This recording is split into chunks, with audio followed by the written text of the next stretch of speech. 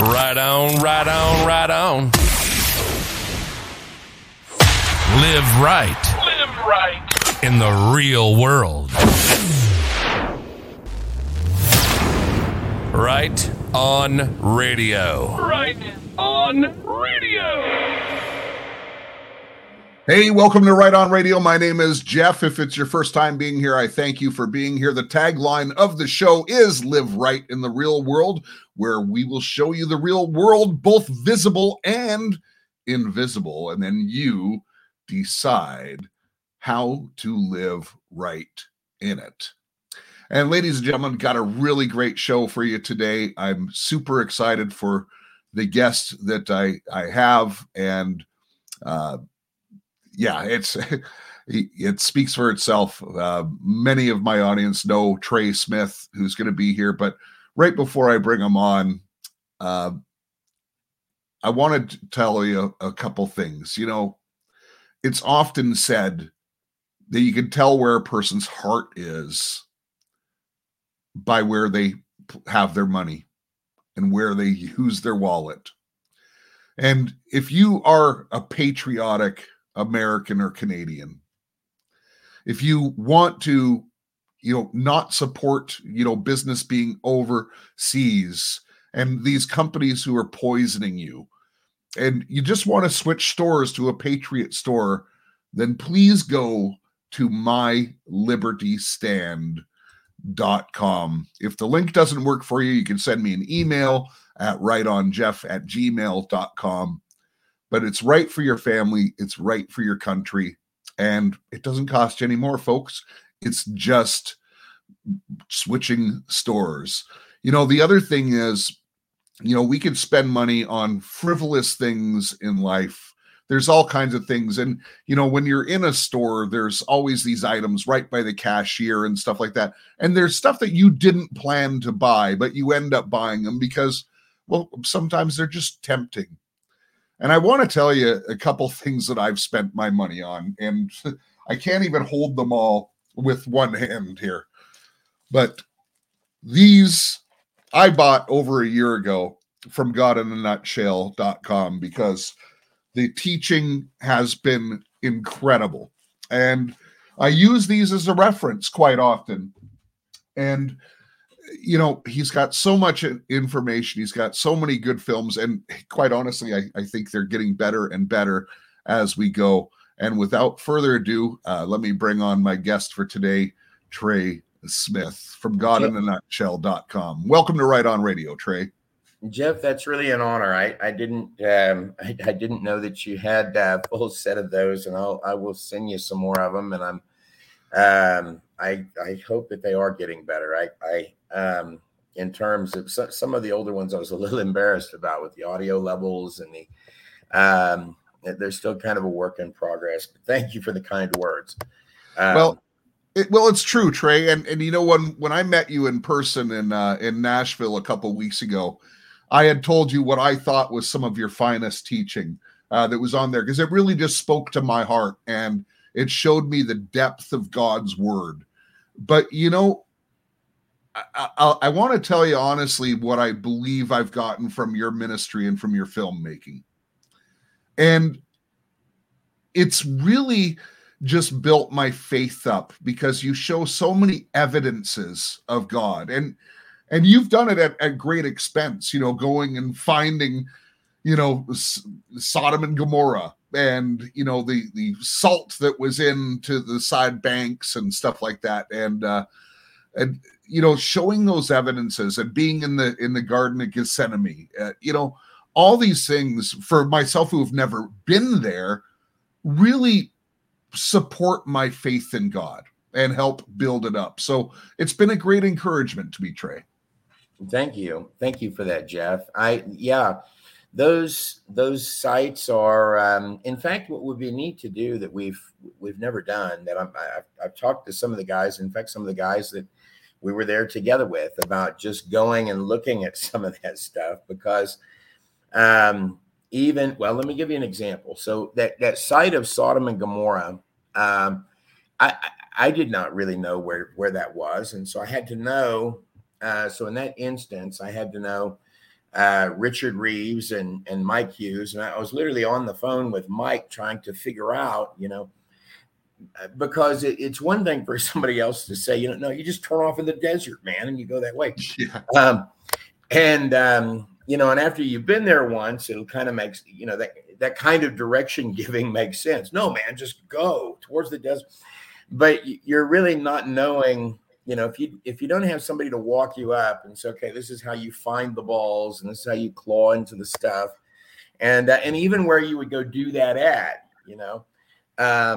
it's going to get frustrating. And with that site, so with that site in particular, man, it's really hot out there. It's you'll be thankful to visit it and find the stuff, but also very thankful to leave. You're going to be covered in it's like a white ash type stuff, and it will be all over you, and you'll be sweating bad by the time you and so it's going to stick to you with it.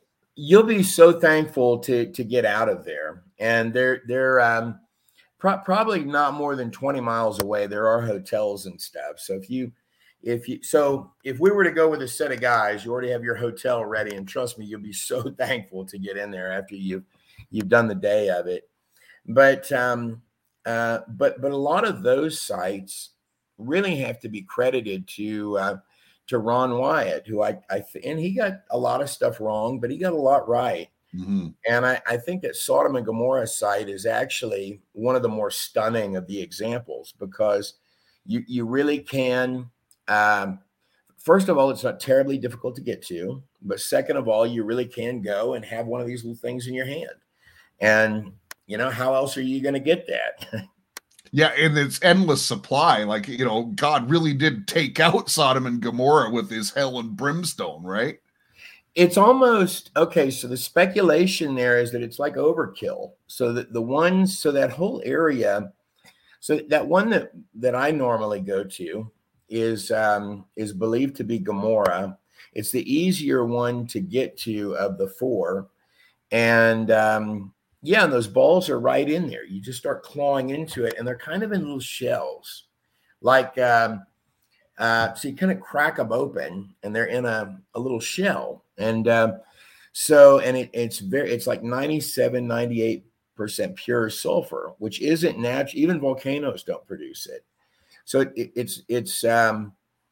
and they end, so they're just in those ashen kind of ruins. And those ruins, by the way, sort of the center of them. So the things you're looking at that we say, well, maybe that's a building, or maybe that's those are kind of on the outskirts. The center is like a ground, like something hit it, where whatever was there isn't there. And what you're looking at is kind of the edges of whatever that town is and the remains of it. That's what you're clawing through.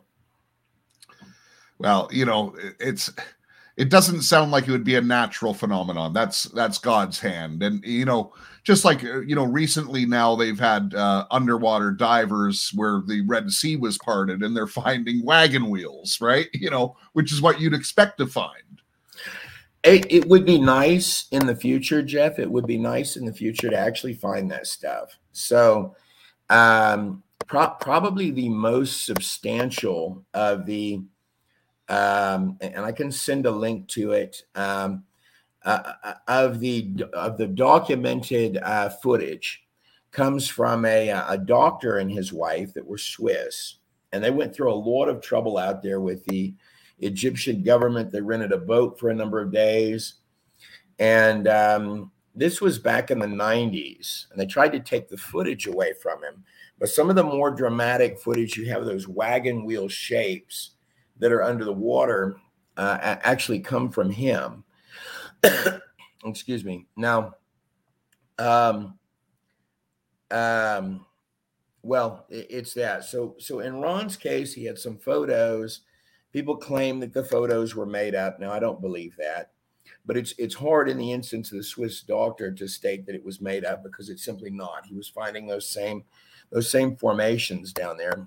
Coral tends to grow on something. So here's the theory, that coral grew on those chariots, or those wheels that were down there in different objects, and kind of retained the shape of them.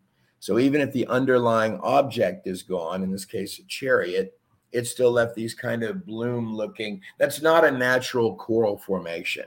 It looks like a chariot spun sideways. Right. Yeah, and you have to remember when the water did cave in, you got to think that a lot of dirt went over a lot of stuff as well. Like, and it's been a couple thousand years as well. So, but with geometric surveying and stuff like that, they're starting to find things. Listen, it just never makes mainstream. Just like Ron Wyatt stuff, like you'd think that would have been mainstream. Finding the Ark and even the Ark of the Covenant. Did he actually find that? What do you think about that? That's a great question, Jeff. I was looking at that the other day, and I really don't know the answer. Okay, so probably the best phrasing of that is I believe that Ron believed it. That there's some elements of that story. Well, let me tell you two things about that. I think that any way that you cut it, that the Israeli government does have that Ark of the Covenant. Now, did it come from where Ron was looking, or did it come from an earlier time where they, because there are reports from about 5 or 6 years before Ron that they were doing construction and they burst through a wall, and those guys went to their deathbed stating the Ark was in there and a bunch of other construction workers. Now, in Ron's case, there's a part of me that thinks that it might have been just something that the Lord showed him, because I've listened to all the different versions. He went from church to church and gave this. And on his deathbed, he was telling people, no, I found the Ark. And Jeff, I honestly don't know, because he wasn't able to take anybody else and show it to him. And I have this weird, and I would almost have to put together a presentation to show you what I'm talking about, because in one instance, he's so excited that he's found this. And you can tell that it's right there. But yet he couldn't take somebody. It is almost like where is it?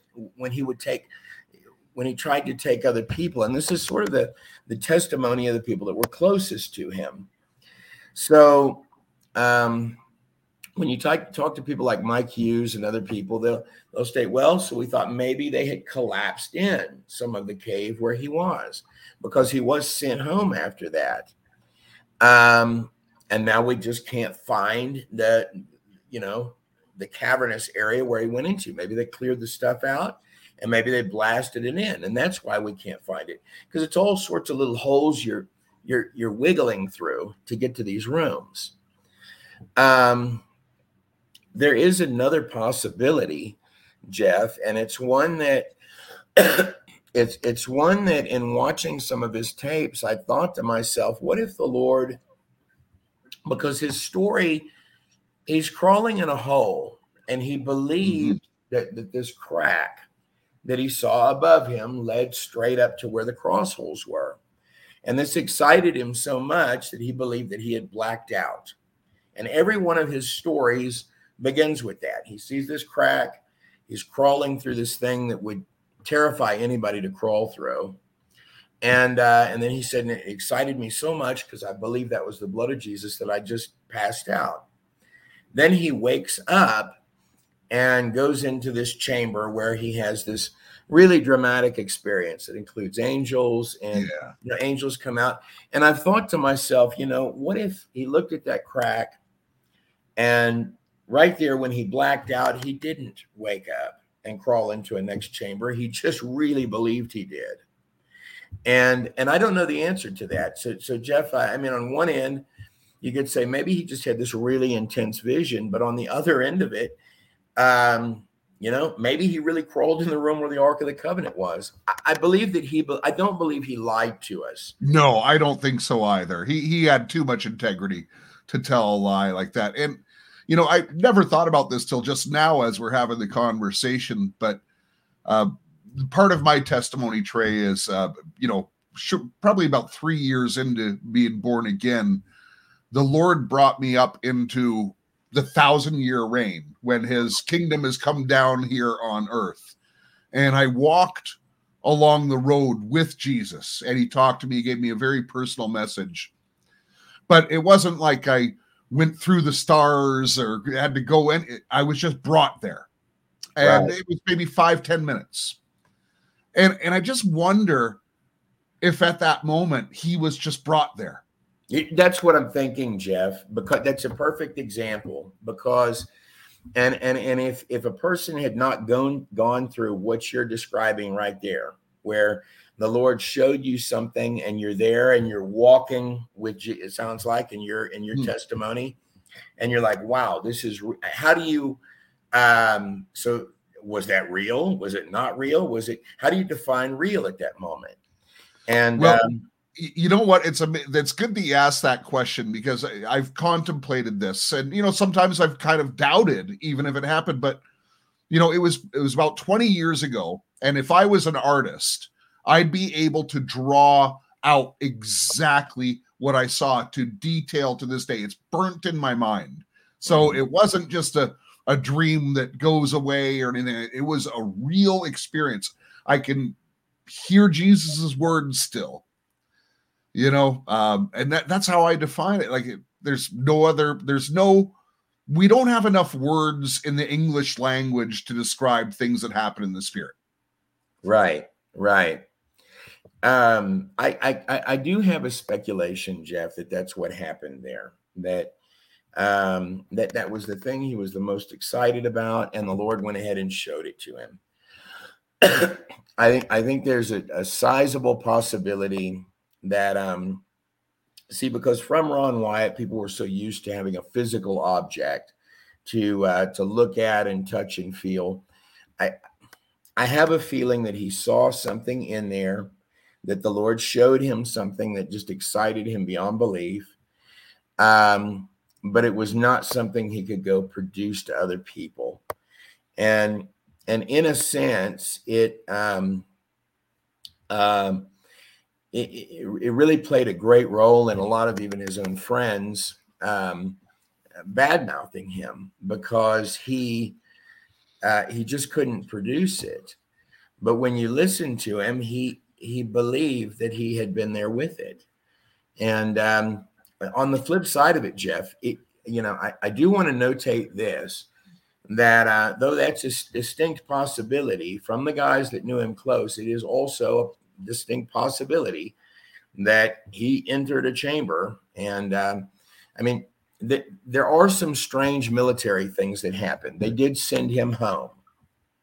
So he was taken to his hotel room. He was not allowed to go back to the site on that trip. He was allowed to come back afterwards. And the people closest to him believe that, some of them believe that during those two things, that a lot of those chambers that they had uncovered and things they had bored through had been blasted in. So you could no longer get to them. And and part of Ron's story was that there was a set of tunnels behind where that chamber was, because there are tunnels all over down there, and that he believed you could get to that chamber far more easily through a tunnel you could have just walked through. So there are guys that believe that stuff was cleared out and it was blasted in by the Israeli government, and that there's really there's just no way to know either way. When I just use common logic and deduction, something as valuable as the Ark of the Covenant, I don't think someone just kind of hid it in a cave and left it there, and then society forgot where it is. That doesn't make sense. Someone, in my estimation, and I'm just guessing, obviously, someone or some government has been in charge of this thing the whole time. I can't see parking it somewhere and forgetting about it, Well, okay, so I can speak to that a little. Okay, so the theory on it is that The theory on it is this, is that during the days of Solomon, kind of a duplicate was made and sent to Ethiopia, and that's how they got the one that they, I do believe that they have something there. In fact, there was a firefight the other day about the one in Ethiopia. Some Islamists tried to go in and steal the one in Ethiopia, and a lot of people died. I saw this in an article. Oh, wow. Might have been just a few weeks ago. But my belief, no matter where the ark is that the box they have is some kind of a duplicate, because Solomon never could have given the actual ark as a gift to Ethiopia. But they believe that's what they've got. They're Christians, and they're actually stronger Christians than we are here in America in many ways. I've watched video of them, and the intent of their heart is to hold it and protect it and give it as a gift when Jesus comes back, which is a wonderful thing. And I will never speak against them on that. They believe they have the real McCoy there. And I believe that they've got a gold box that looks probably identical or similar. Now, the actual Ark of the Covenant. So what Ron believed, what many believe, is that the last time you see it in the text is during the time of Jeremiah. So, and Jerusalem was besieged by the Babylonians under Nebuchadnezzar. So they basically starved them out. So Israel had catapults, so they could shoot catapults at any oncoming army. And what Nebuchadnezzar had done is just built a wall far enough back where those stones wouldn't come and just starved them out. Well, I mean, once you've eaten all the rats and you've eaten all the, eventually it gets desperate in there. So, and Nebuchadnezzar and the Babylonians, they would have noticed a big gold box leaving. So the theory is that the priests took all of those objects, and Jerusalem is covered with tunnels, and kind of stashed them. Sorry for this cough this morning. But then he had covered it with, kind of, they had sort of locked it in one of these chambers with kind of cheaper materials. And that's what Ron believed he had found, was that they'd found places where it looked like there would be a chamber that went further, but it looked like people had sort of plastered it in. And, but that anyhow, when Nebuchadnezzar finally did take the city, that, everyone was executed, and so the men that would know where it was would be dead, and there it would just sit for thousands of years. Now, it wasn't recorded in the artifacts that were taken by Nebuchadnezzar, and I mean, he took a lot of artifacts. He kept good records. It's believed he would have mentioned if he took I think he would have the most prized thing. Yeah, of course. Yeah, he would have boasted it. And it's just simply not in there. So the theory is that the priest stashed it, and when Nebuchadnezzar finally ransacked the city, he killed the men who would have known where it was, and then it's just sat there. And that's a real plausible theory. And by the way, whether you were to go with Ron's account or you were to go with the the Israeli account of they were doing construction and they burst through and found it. That it would just be stashed in a hole somewhere. It actually very well could be. It couldn't have left that Babylonian. If Nebuchadnezzar didn't get it, it couldn't have left the city. Right. So it's funny. We had no idea either of us. We had no idea we were going to talk about this, but it's fascinating. And so, does the Ark of the Covenant play any role in the end times, like when the third temple is built or anything? Do you know anything about that? Well, so the Israeli position on that, so they've remade like the tables of showbread and these other things. And when they're asked about the Ark of the Covenant, they say they don't have to replicate it because they've already got it. I mean, that's their now, whether that's a publicity stunt or whether that's they really do have it. I mean, I tend to think that they're telling you the truth. I think so too. yeah, I mean, if they were going to make the temple, they're going to need all of those. They're going to need all of those artifacts. And so again, that more evidence from them, and the synagogue of Satan, as I like to refer to them. Yeah, they're really going to do it. I mean, if it's in prophecy, then it's just simply got to happen. And but yeah, so I think one of the things you said you wanted to talk about was Mike Murdoch and which is a leap from the Ark of the Covenant, but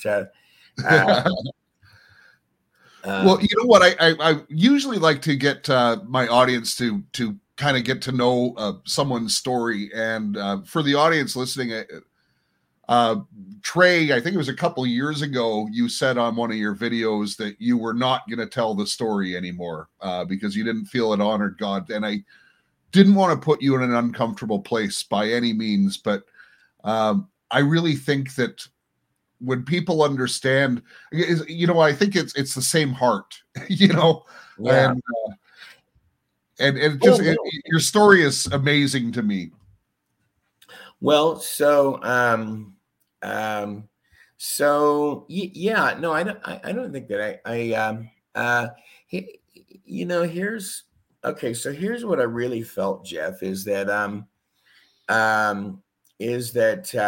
lot of these groups that were, particularly the one that I was involved in, they really hated these TV pastors so badly.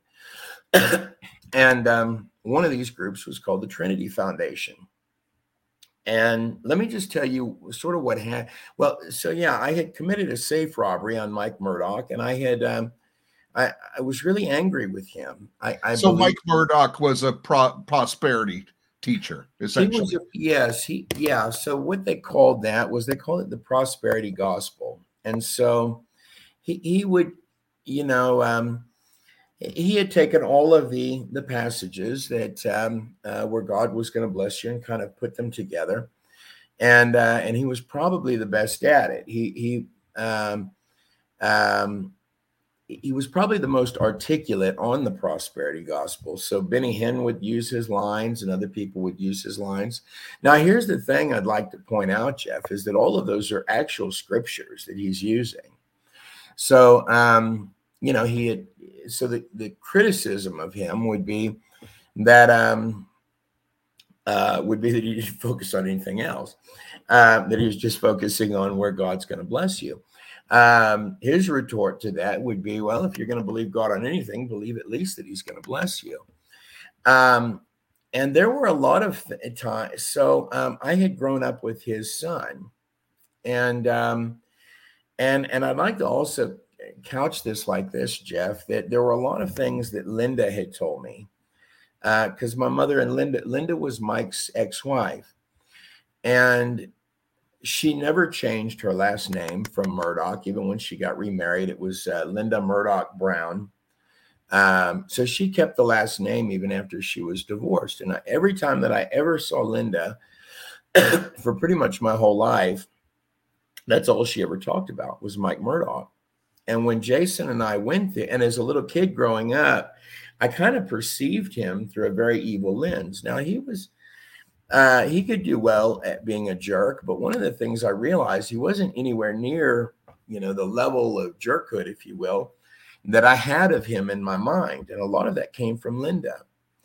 And I'll tell you that when Linda died, my heart sank, because there were, my mother had told me there were some different things that Linda had said over the years that just were not true. And Linda would say things that would lift herself up. So Mike's bad and Linda's good. Kind of a typical divorced thing to do. Right. Well, and Mike did plenty wrong, but so also did Linda. And to such a degree that when my mother had talked to me after Linda died, I was really kind of disheartened by it, because I had just hated Mike, and a lot of it was had come from Linda. Well, so now that's very similar to these organizations like the Trinity Foundation. And what they had done is actually played a very direct role in a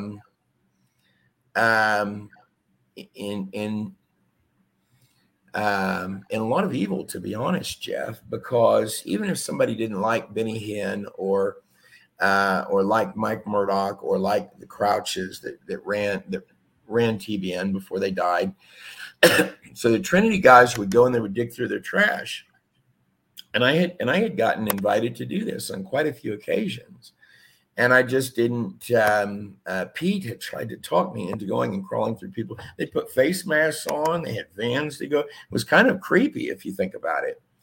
And they would go and they had this big warehouse area, and they'd dump all the trash out and they'd kind of comb through it like pack rats. And if they found some good dirt or whatever, they would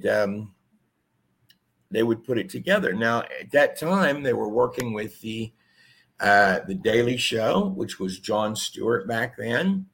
Whatever that guy is with the black glasses that's on HBO. He was new at that. John Oliver. He was new. Oh yeah. But they so TBN was working with these guys? No, the Trinity Foundation, who was bad mouthing. So this is the way this. Yes, they had a whole media section. They would sit there with their little headsets on. And listen for TV pastors to say things, and then they would take that cut out, and they would write back and forth to the TV. So they'd make a donation, and then they'd document the whole thing, and then they would kind of package it up for those big comedy shows. Right. Now simultaneous with this, they had these attorneys in both Tulsa and in Dallas. And when I had first got down there, I was flown to go see some attorneys in Tulsa. And I was so excited about it, Jeff, because I thought, I didn't have anything. And I thought, well, this is a real big deal. These are wow, this is really neat. And I remember sitting with this guy, and he says, look, if you can just remember these things, and maybe you need to go back and think about it and all this. And they put me up for months in they own a bunch of city blocks down there in Dallas. And I almost felt like a real broken man by the time I left there. So the attorney in Tulsa, he says, if you could just remember things in this certain way, and I don't want to, push you for what really happened, but I mean, we all know that this guy's a scumbag. And so he, look, all I know is this, is that if you remember things like this, you and your family will be taken care of. And here was the gist of it. The gist of it had to be that Mike Murdoch understood that he was stealing from people. And I kind of told them, Pete and these other people, I said, no, he's a jerk. He's a royal jerk. But he's also a genuine jerk. I mean, he is sort of my opinion. I can't stretch it to get it where you need it. I just can't. It's just not what happened. And this got people upset with me. And but so here's my opinion, Jeff, on what goes on there. So largely those Bible studies over at that Trinity Foundation are largely FBI people. And back at that time, I thought that could be special agent so-and-so, and this one so-and-so. In fact, one of them that went there, real nice people, one of them helped me get my car back when it was stolen. But these are the same people that would go and kick in the TV pastors' doors for tax purposes. And they would, because that's always what it was. Benny Hinn hasn't done his taxes right. Right. And often at these meetings during the time I was there for months, they would have these whole lists of them up on chalkboards, Paula White, Creflo Dollar. And they would say, how are we we got to put together a game plan to get these people. And here's the long and short of it, Jeff. The the claimed comedy shows who are there just to cut down Christians. I mean, they don't care. So the Trinity Foundation guys are going to believe that they're doing the right thing because they've got these theological disagreements with these men. I think the truth of the matter in the time that I was there, Jeff, is that they were just jealous of these people in a hardcore way. And you can argue Benny Hinn's off and Mike Murdoch, and you're going to be right on that. I mean, I told him Mike is a jerk, but that's also not illegal to be a jerk. And if you don't want a Madonna album, don't buy one. Yeah, and you can actually believe the stuff that you're selling, right?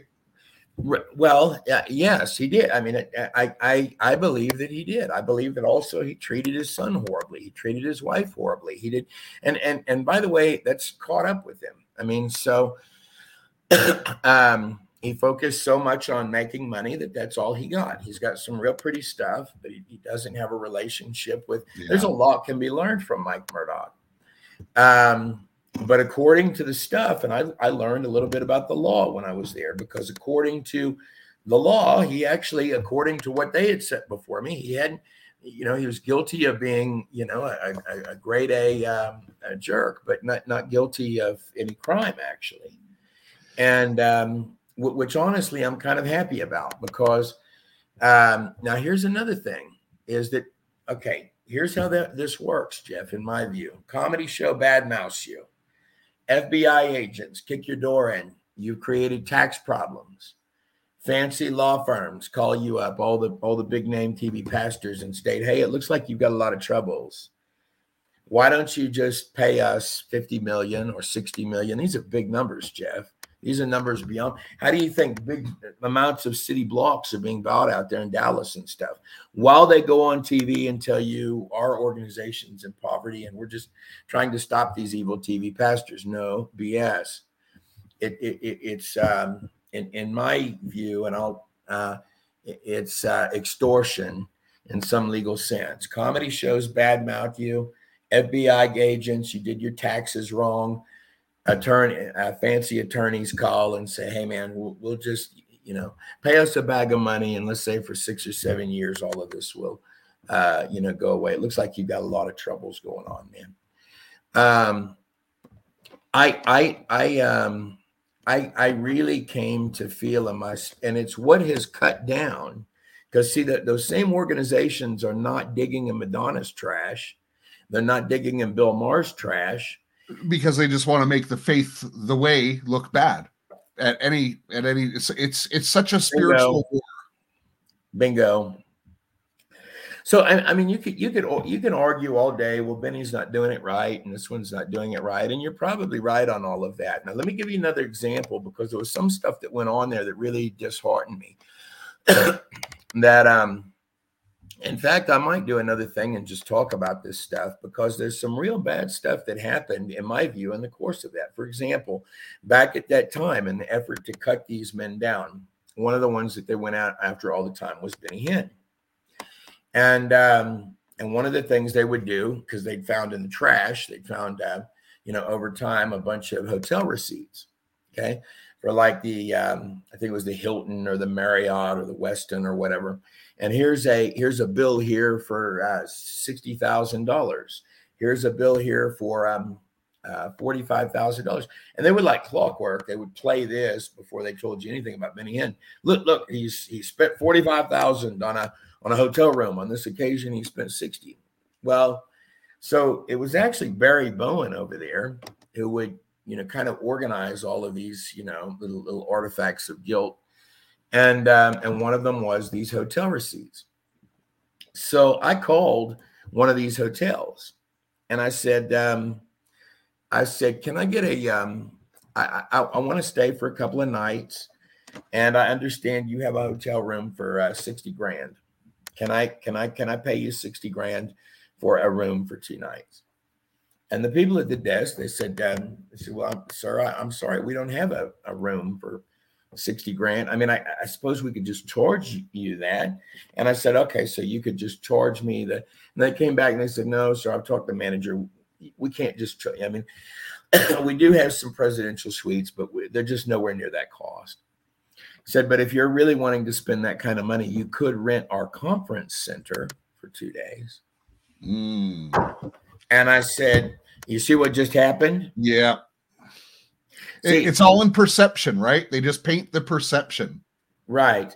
So yeah, but that's actually a lie. So I mean, what had been happening here is Benny is doing exactly what's on the billboards. He's renting the actually he's taking an enormous risk because he's got to get that money back, right? And that $60,000 receipt, it looks like a big number, but this is the staff and the people and the conference center and several days there. And it's not at all what's just been portrayed, that he just rented a $60,000 room. Because, by the way, and this was being run on NBC, and a lot of these little things were being run whenever they needed to badmouth TV pastors on the mainstream news, and nobody, I guess, before me had bothered to call and say, hey, do you guys even have a $60,000 hotel room? No, because they just want the narrative to go forward. They don't care about the answer. Right. And even in all fairness, so Barry, who was a roommate of mine for quite some time, he would track all their plane numbers and stuff. And a very good little guy. He actually was a very good man. And here again, he believed they were all evil. But some of his little head went down when I showed him that. I said, Barry, you realize I don't think that he's just renting a hotel room and partying out in it. I think that he's rented the entire conference center, which would make sense in retrospect. It's like, oh my God. But of people there, Barry Bowen, who put together most all of their stuff for them. He was a great media guy. There was one time I came in and I said, Barry, what are you doing? Because he would sit there with the phone book. And I had seen him do it several times, just going slowly through page after page. And he said, well, I'm praying for all of the names on the phone book. And I said, why would you do that, Barry? And he said, well, if I don't pray for them, maybe no one will. And so, even in the midst of, I can tell you that I believe that those guys over there, they believed they were doing the right thing. But I don't, particularly the people above Barry, I don't think they were doing the right thing. I think they were cutting people down to cut them down. And I think most of it, I mean, every other word was this one bought a jet plane or that one bought a jet plane. And I got to a point being over there with them where I said, so what? What is it to you? And by the way, do the attorneys that so when the attorneys go and they sue these people, Creflo Dollar and Mike Murdoch and Benny Hinn, and finally, bulldog them out of tens of millions of dollars, you're telling me that these wicked attorneys y'all have got don't have jet planes? Yeah, they're flying coach, right? Right. It's amazing. Listen, there's always been because it's the perception and it's the prince of the air. It's what the narrative they want to do. They want to discredit Christianity. You don't see the attacks on the Muslim faith. You don't see attacks on Buddhism. You don't see attacks on, Hinduism, because there's only one faith that is set apart, and it's called the way. Right. And so we're constantly getting attacked. And what's amazing to me, I'm just going to throw this out to you, because if they really wanted to do damage, then they could pick on things that would actually damage the people, but they just want to damage the faith. So, for instance, with Benny Hinn, and I've brought this out on my show before, and I've played the clips of him saying it. The necromancy. He basically laid on the grave of Catherine Coleman, and he claims he got his mantle from her, and how he has this great healing power. And we've brought out that he's using Kundalini magic in his things. That's why he does these fireballs with his coat. It's actual magic that they're doing, right? And but the news would never report that, right? Because they want that to happen. Oh, there's no shortage of wild stuff that any of these guys have said, and no, you're right about that. Look, here's no, you're right about that. I mean, there's if you want to get some wild quotes, Benny Hinn has no shortage of them. And so Mike Murdoch and the other ones, and I was a kid, and I had wrong intents, and it really dawned on here's what I believe is that from the perspective of these comedy shows and the other people, that in anything they could do to cut down people believing in Jesus, but also that the other thing they feared was that they really don't want anyone successful that is believing in Jesus. And so some of the things, I had actually taken them a list one time because I got a little frustrated with them over there at that Trinity Foundation, and with Pete was out there digging in the people's trash. And I told him one day, and I made fun of Jan and Paul Crouch with the rest of them. Jan had the big pink hair, and in fact, she had a motor coach just for her dogs. And I jump on the bandwagon to make fun of this all day long. But I remember one day I said, Pete, what if you saw Jan Crouch out there digging in your trash? Would that creep you out? You like saw someone in the crash and they looked up and it was Jan with her big pink hair. and I was like, Pete, that's because she wouldn't ever do it, bro. And this was on one of the occasions because they wanted me to go. They're in Dallas and the Crouches were in Dallas. And so, they go crawl around all through these people's garbage and put it in these vans and lay it out. And then you've got people from big comedy shows, the representatives from these. Yeah, have you got anything? And so if you think about this logically, Jeff, it's kind of, what I was trying to express to Pete there is I understand these people are silly, but it is kind of creepy what y'all are doing. And y'all have got giant comedy show, the largest comedy shows in the world are sitting there, and you guys are all concerned about what Jan and Paul have in their trash. Think how weird that is. And it is really weird, isn't it? It is. Y'all, what have you got, man? Was anything good in there? And it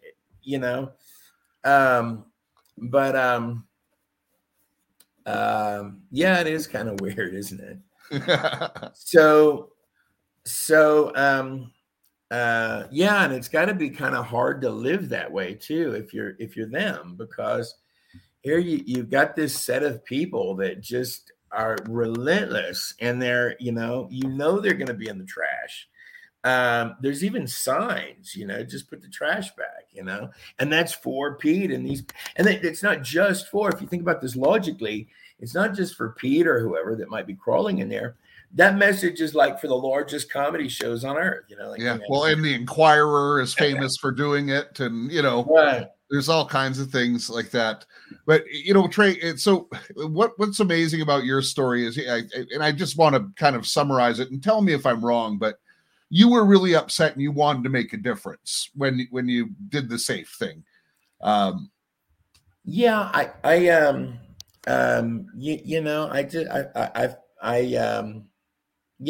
I would have liked to think that was true. I think in retrospect, Jeff, that I was a kid and I believed a lot of things that I wouldn't go redo it. I think it would, first of all, I'm happy I lived through that because I was in somebody else's home. And when I've thought back on that a few times, like if I was inside there and let's say Mike had been in there or somebody else had been in there, I wouldn't be here today that's right. So there have been, I think at the time, I really would have, this is the right thing to do and all of this, but well, Trey, when we're young, let's face it, our minds aren't working properly, especially young males. Some of the stuff that we've done, I look back as like, I can't believe I'm alive today, from some of the stuff. Yeah. Yeah, you know, but there is also something to the so I mean that law firm did have this list of stuff, and this really impacted me greatly because I had them come back and forth to this room that I was living in that they kind of put me up in, and have you finished the stuff for the attorneys there in Tulsa? And I never did, and I ended up leaving, and I felt so horrible with myself when I left because I thought, man, I just should have done that because I really, I mean, I could use the money for my family and this kind of thing. But afterwards, I was really thankful that I didn't because I could never run from that. That's right. But if I looked at the list of, and they didn't state make something up, that is the way it was couched, but it was like, if you think about it, you're probably going to remember you had dialogues like this. And the gist of it was that that I had to have been engaged in direct conversations with him where he basically was mocking at ripping people off. And this you had to they wanted you to sacrifice him to save yourself.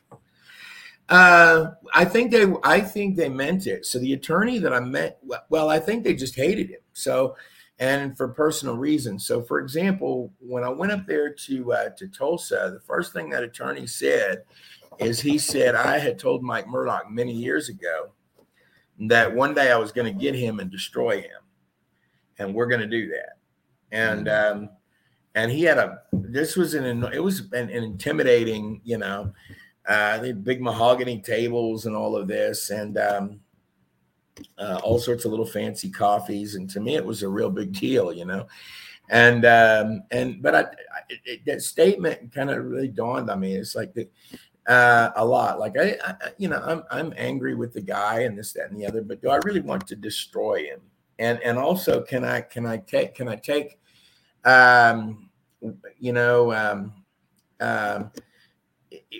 okay. So it really also bothered me a lot, Jeff, that some of the things I would have had to have stated just simply wouldn't have been true.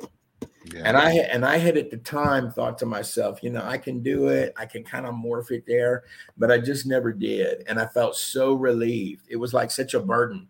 I just took off, man. And because I tried to, in my mind, it's not, maybe it's not that much of a stretch. Well, you try to justify things, but again, like doing another wrong doesn't make a right, So the gist of the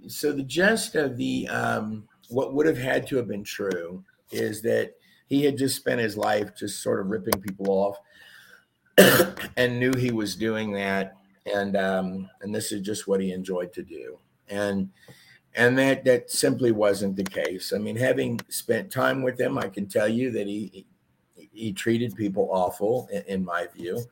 And then sometimes he didn't. There were some times that I, he did help me with my car one time, and I had a lot of trouble getting around that in my mind because he came and he said, "Let me help you with your car," and but he would have had to have he would have had to have believed he was stealing from people. And I don't think so. He on any occasion that I talked to him, he probably believed in a more aggressive way with the people close to him, the things he believed. And he did legitimately believe he was better than you. He believed that, but all of those are not illegal, and they're not. He believed you owed him $58. I promise you that. And that's the closest I could tell Pete. Not only is he not lying to you, he's angry you have not given it to him, Pete. So so in truth, he believes if I keep saying this, that people are going to give me money. And, and they did. Yeah. And if they don't, then it's they really have violated the Lord. And so, I mean, these are very different than, I mean, the bottom line is that, he was a jerk but on the other bottom line, guys, you guys are out there crawling through his trash and that's going to make somebody turn into a jerk. And so I do believe, and if I were to, in retrospect, ever do a presentation on it, I think the objective of the people that were attacking and funding the attacks against those people, the people that were funding places like the Trinity Foundation, their intent had nothing to do with Kundalini spirit, like you were talking. It had everything to do with anybody stating the name of Jesus who was doing well at it. It doesn't matter what they believe. Right. And that was their attack and focus. And and that became really clear to me there at that Trinity Foundation. And I was very happy when I left there, because I believe it was the Lord that delivered me from being there. Because had I gone any further, Jeff, that would be my entire life. And I'm really, so for me, I'm really thankful to even go to, biblical sites or things like this, because you've become quite a prolific filmmaker now. You've got a lot of material out there, and I know we're getting on in time, Trey, but I have to talk about your new thing that you have out now, The Last Prophecy. Oh, okay. Yeah. Okay. So, I think we're going to win this thing. Let me tell you, okay. Even last night, Jeff. So,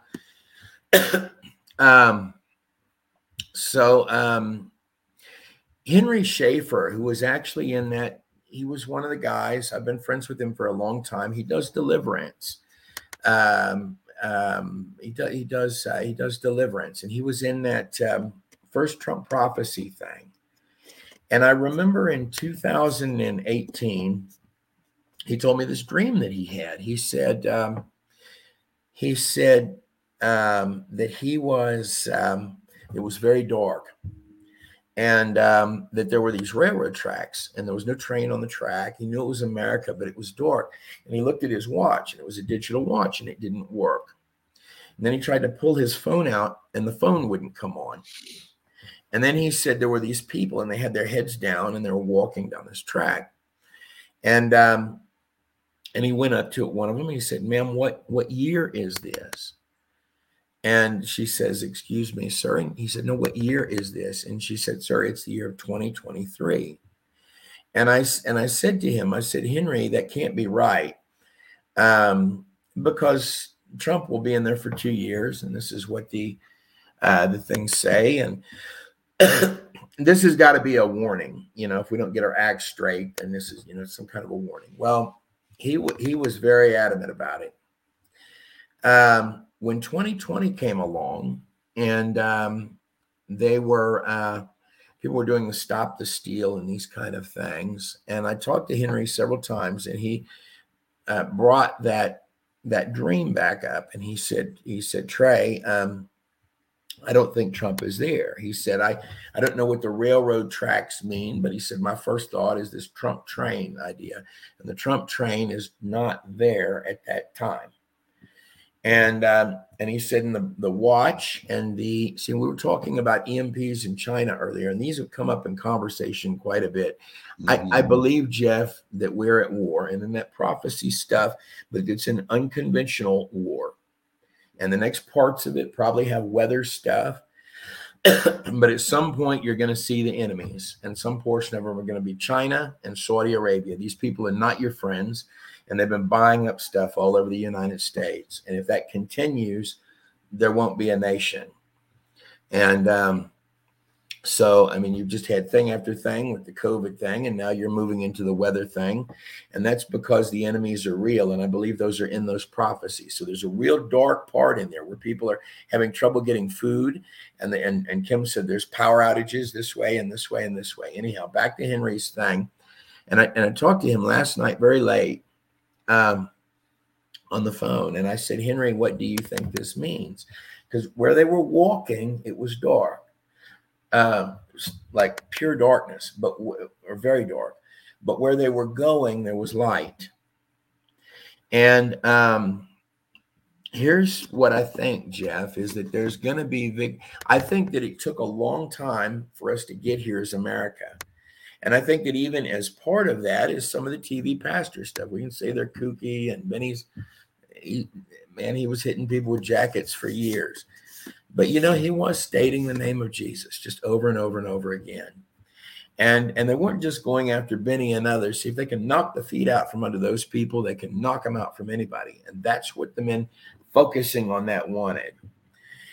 And a lot of the funding for it, I think, is the same funding for what you might be mentioning, with people buying up with the BlackRocks, and they're buying up properties they devalue something and then they buy it out cheap. This is what they did to PTL.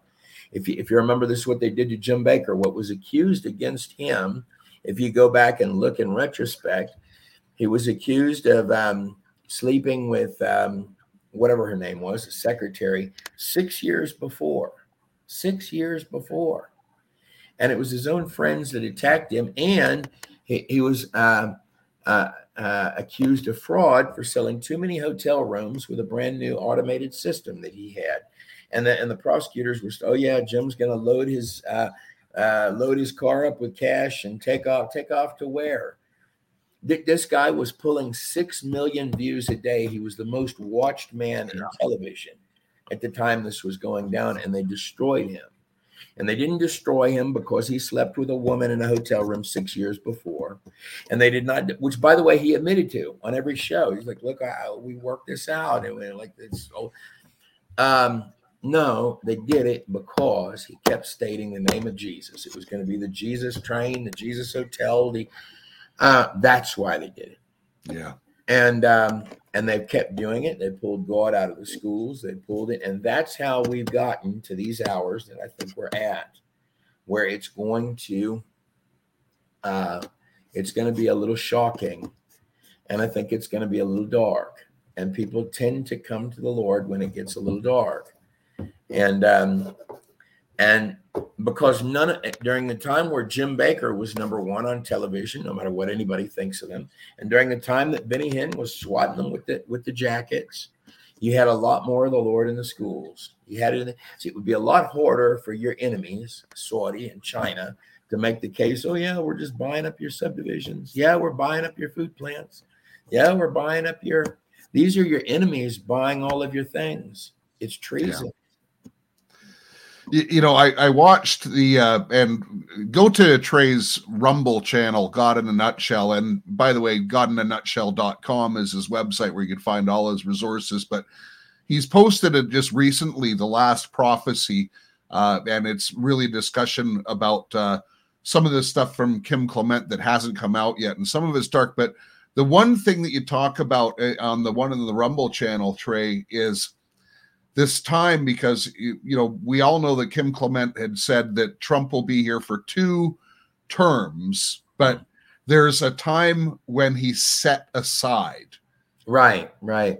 And I thought that was really interesting. And Kim Clement, I actually featured it on this show probably a year and a half, 2 years ago now, but the 2 presidents prophecy as well, which was very strange. And kind of starts to make a little more sense now, doesn't it? It looks that way, right? What are they about to do with Jeff, I have a feeling that none of this is the way that it seems. In the last time of kind of putting those together, so because one of the big questions is, when does Trump pop up again? I think when the war part becomes visible. I think you're at war right now. And I think you're at war you've got 4 countries that are in cahoots in those prophecies. So, and Donnie talks about the BRICS nations, and the Lord showed him that too. But Kim kept talking about 4 nations. Those nations are China, Saudi Arabia, Iran, and Russia. Now, in the midst of these 4 nations, Russia will be the wild card, according to these. So basically, they all kind of thought they had this plan together to take down America. But that Russia probably cares less about that than it wants to get the oil. and Russia is going to turn on its friends. Well, they were never friends. I think it was Iran and Saudi. So turn on Saudi, who's the weakest one for them to go after. That's in the prophecies. He's going to, yes. Now that section of the prophecies where he's talking about Saudi Arabia, you're going to have these heavy exposures that I think are far more. So the part where you see the gloves come off and things become scary here in the United States. So the part where, like, me and my family, that we're like, okay, this is the moment you brace, right? Is the day you wake up and all over the news is whatever the heavy stuff is, whatever, probably the snuff tapes and all of that. So you've kind of been walking through this process where, okay, they're lying to you here, they're lying to you there, they're lying to you a little bit everywhere, but you haven't actually seen the hard nitty gritty dirt, right? So it's at that point, like we were talking about the EMPs and the sky. I think there's a connection between that point and the gloves coming off, right? And they're coming at you with the fist, and the power and the communications go down. I mean, this is the best guess from looking at those things, but he goes directly from highly embarrassing moments when another Snowden arises. I don't think we've hit that point yet. I think you're on your way to it. And then people will become very afraid and they will say, we have no protection. Well, it's amazing with the laptop from hell. When that story first broke, and before the 2020 election, there was a channel from China that was actually releasing some of the more grotesque things that were on that. And let's just say, both Joe and Hunter starred in it with some very young people. Yeah, no, I saw the clips you were talking about. I know exactly what you're talking about. And that has to come out eventually. And it's amazing to me that guys like Rudy Giuliani, who have had the slap, haven't talked about that. They might have hinted at it, but they haven't talked about it. And I don't know why.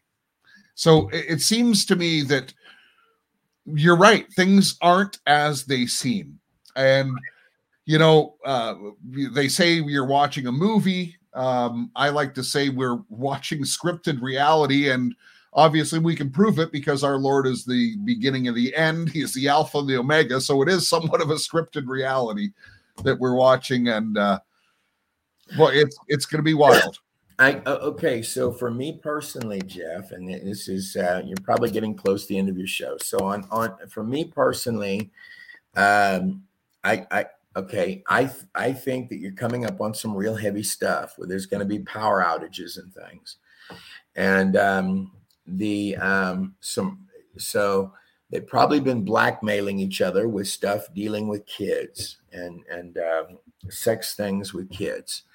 And on the day that people wake up, and it's just a best guess, on the day people wake up and those back channels are flooded with, things like the tape you're describing. But I know what tape you're describing, but I think there's worse stuff than that. It's probably stuff with kids, and probably even hurting kids or killing them, dare I say, I don't know, man. But I'm stating that, I'm guessing here, but I'm stating they've probably all been blackmailing each other.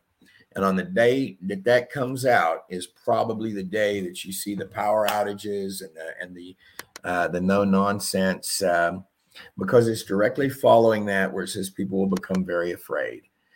And I think that the next time you see Trump come up again in the prophecies is in relation to actually stopping war.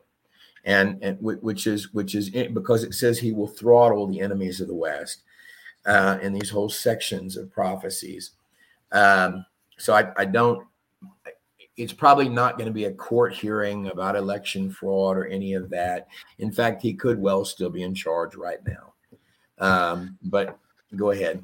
But well, no. It's funny because I've been kind of thinking the same thing, and it seems to me, just with, collecting all the information, it comes from so many different areas, and just, trying to pray through it. And, God hasn't revealed, everything to me, certainly. But I do think that we have to have our backs right against the wall. Like it's right on that verge of the scariest thing ever. Right. When this thing breaks. And yeah, I think that's how it's going to play out. I don't know the mechanisms in there. I was telling you just before we recorded. So the Washington Examiner yesterday put out an article that, these balloons, everyone's talking about balloons right now, but that's like the most effective way to drop an EMP on the United States. And they're claiming this is a dry run. And to me, an EMP is one of the scariest things going because, your car won't work, your phone won't work. How you can't check in on your loved ones who live, a half an hour drive away from you because there's no communication, there's no transportation. So, things like that. And I don't know if that's what it's going to be. Maybe it could be something worse where, there's a lot more death involved. Yes. But I think something dramatic is going to happen. Right. And then I think you're right. We'll bounce back from there. Yes, Jeff. Well,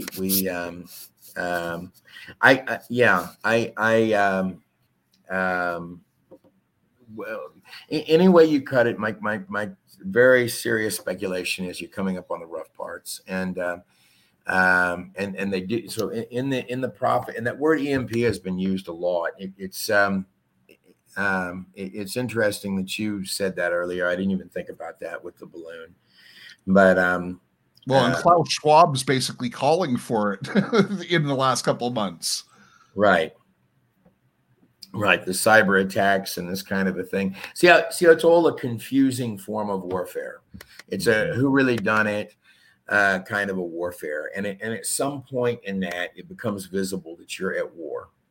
And that's just where I think you're heading. And I think all of these, so some of these posts that Trump has made from time to time, I could solve this in a heartbeat. He's stating that for some reason. And so in that prophetic stuff, that is kind of where the turnaround happens. That so I think that's sort of where you get Trump back. And I don't know what the two presidents thing means, but something tells me that the purpose of this man, Joe Biden, and also the Fetterman and the Hobbs out there in Arizona, right? So you not only need people to lower the guard, but you need people for if there was a takeover, a set of catastrophic events, or another military that attacked us in some kind of a way. So people there that would be plausible that, hey man, we surrender, that the United States. See, that's a way to get rid of the Constitution. And to get the United States out of the way is to install or to have weak leadership. And then when you're attacked, that weak leadership, I know this is, I can express this, that I don't think the bad guys were joking, and that it really will be the Lord, that it will be evident that it is the Lord that saved us. And I think in those prophecies, when it says scary, it means scary. Yeah. So when let's just assume that when Trump comes back in, that we're going to have a better time. His name is associated with gold, as we've always said, and a lot of people think we're going into this gold-backed currency. What do you think when you get through the real rough part? Because I hate leaving a show on a hard part, but when we get through that rough patch, and whatever it is, maybe it's Trump, maybe it's not, but what do you see life looking like at that point? Well, it's got to be okay. So either those are real or they're not. Okay, and so there are quite a few of his of the prophecies with the Kim Clement stuff that go beyond this, and there's a lot of people out there that are arguing you're at the tribulation period and all of this. I honestly think that a lot of these prophecies are there to give people hope that that's not quite yet where we are. Now, maybe I'm wrong on that, maybe not, but I think you're going to have a time here I think you're going to have a harvest where a lot of people come to the Lord, and that in that you're going to have some good days, some extraordinarily good days, particularly here in the United States, because God said, okay, one part of them that's very telling to me is where Saudi Arabia, you kept the oil, you tried to deal with Russia. God says you did the wrong thing. For when you touched my church, Saudi Arabia has persecuted and killed more Christians than you realize. And I have chosen now to hold them accountable.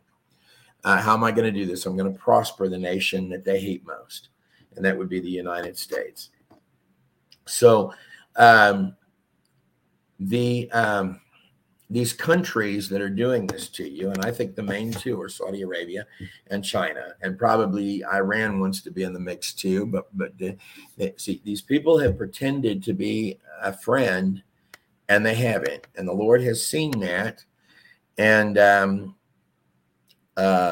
it's going to backfire on them. But some portion of it has to do with the financial systems. It has to, because It has to. Yes.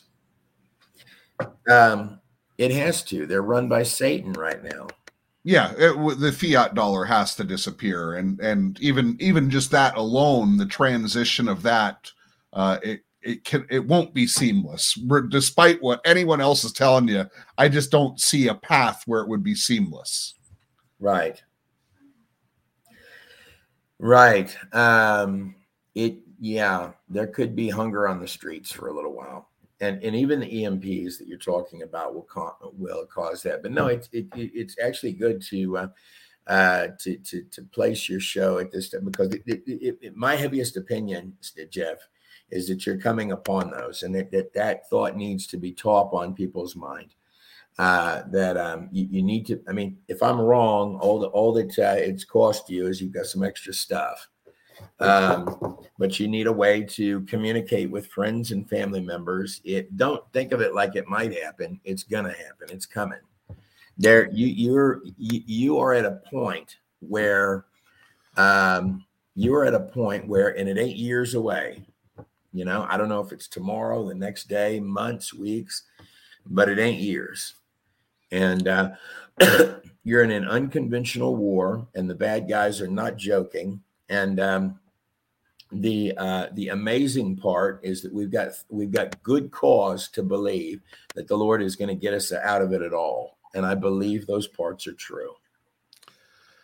You know, even without looking at the prophetic stuff, without looking at just kind of that gut feeling, I've been telling my audience, you know, please go stock up on some stuff and start thinking about this, because I agree with you. It's not if, it's when. And I do believe, I agree with you. It's coming sooner. No one wants to give dates or anything like that, but if there was a year to do it, and, you know, just knowing how, you know, the occult part of this works, and you know, Satan's behind it, and you know, this year of 2023, there's 2 2s and 1 3, and those numbers are kind of important with the skull and bones and all that stuff. So I expect something like that would happen this year, because they want to fit it into their calendar, into his timing. But, you know, Satan's timing isn't God's timing. And God does not bow to Satan's calendar. Satan is setting the stage for all of these things. He wants revelation to happen. He wants to rise to power. He's prepared for it in every generation. But it's just now in these modern times when we can see, like, you know, back in the 1800s, people would have read Revelation and had no idea how this stuff would be accomplished. Yeah. Where now we can see it. It's here, right? You're no, these are Jeff, these are so this is so in that dream that Henry Schaefer had, and I was talking to him last night, and that dream that he had, see, because he doesn't have that kind of stuff all the time. He always told me about that dream. And this is a man that does, if there were anybody that I would go to for deliverance, it would be Henry. And I know a lot of different, you know, dudes over time that do this or do that, and I think they, more enjoy, getting some weird stuff on film, which is fine, but that's not Henry. That's Henry really can. He will tell him in the name of. He's the real McCoy. He's who I would go to, and I will tell you, he never stopped talking about that dream that he had, and for whatever cause, and it was dark, and it was America, and the power was not on, and and I believe that whatever the Lord was expressing in that is we're there, because when he went up to the woman and he said, "What year is this?" and she said, "Sir, it's the year of 2023." And wow. See, and this was in 2018, and I told Henry repeatedly, I said, it cannot, that just can't be, because you're going to have Trump. It's probably a warning if we don't get our act together, and that was what I wanted to think. Yeah. But remember that, because how could it be? Because you would at 2023. Well, because I told him back then, I said, no, you need to worry when Trump is gone from that second term. See, I think the Lord has worked this out, because I was really worried about that. So were other people. You'll have a Trump, and then after that, they're going to hit you like no tomorrow. I think one of the most brilliant plays in history will be letting that election go, having the Joe Biden time period, and and that you're going through some form of war, and it's going to become visible. But and I know that in Henry's thing, it was specific to 2023, and that was even in 2018 when he first told it to me. And I couldn't, for the life of me, I was still bucking Henry on this when they were doing all the stop the steal and all that. I said, Henry, he's just got to go back in. I never would have thought of, he's just got to. And Henry told me, he said, no, Trey, he's not. He said that I'm just telling you that the Lord showed me that you're coming on, that to clean this thing out, people are all going to have to see it. And that's one way that people will see it. Is right. That you can't deny it when it affects everyone. And that's why I say, when you prepare, get if you can, if you're able, get some stuff for your neighbor as well. We're called to love thy neighbor. There's not a better time than if they need some food. Yeah. Well, yeah. Well, listen, I want to encourage everyone to go to godinanutshell.com. Look, I'm telling you, it's from my own experience. I've learned a lot. It's built up my faith. Trey is a great resource, and he's got a Rumble channel as well. You're on YouTube, but I think we're all transitioning away from it now. So go to God in a Nutshell on Rumble, and you'll be able to get his stuff. And he's also, Trey Smith is also on YouTube. But thank you very much for that. Thank you. No, it's listen. Would you come back on? That's I would. Yes, I would love to. And and guys, we are going to have victory in this, and we are going to have, and also some of this stuff. I mean, we don't know the depth of how dark it will be. And the Lord said not to have a spirit of fear. We're cleansing it out. It's like a cancer, So if you had cancer and you have to go in and get it cut out, you don't really want to, because it's going to hurt, but it will be gone on the other side. And we've got a real bad cancer here in the United States. Yeah. And if you think about it logically, there's not a lot of ways for it to be ripped out of there that aren't going to hurt some, but it's going to hurt the people. So the people that you see out there that are not thinking about any of this, they're going to be the ones that most devastated by any of it, because how can it be? Well, it's overwhelming. We've had years to be, to get used to hearing all this stuff. It's taken us years to get there, and if it's all revealed like bang. That's right. Right. Well, and then there's the other side of the fence, that there's a lot of guys that are be very disappointed if it doesn't, because then otherwise, what good was it to build all these bomb shelters? And so if you don't get to use it, then that's no fun, right? Oh, I got to tell you what I won't say it right now because it's a bit of a rabbit hole, but next time we gotta talk, I gotta talk to you about the bomb shelters. The Lord showed me something. It's really fun. Okay. So well, that sounds great. Well, thank you very much for the show today, Jeff. I really appreciate that. Yeah, Trey, I really appreciate coming on, and it's just a really enjoyable conversation. And you're a really great guy, Trey. So I'm glad you were on the show today. And as I say, go to God in a Nutshell. Search him out. It's worthwhile, definitely. And in the meantime, remember to love your God, to love your family, love your neighbor as yourself, and make a difference in your community. All right. Cool, man.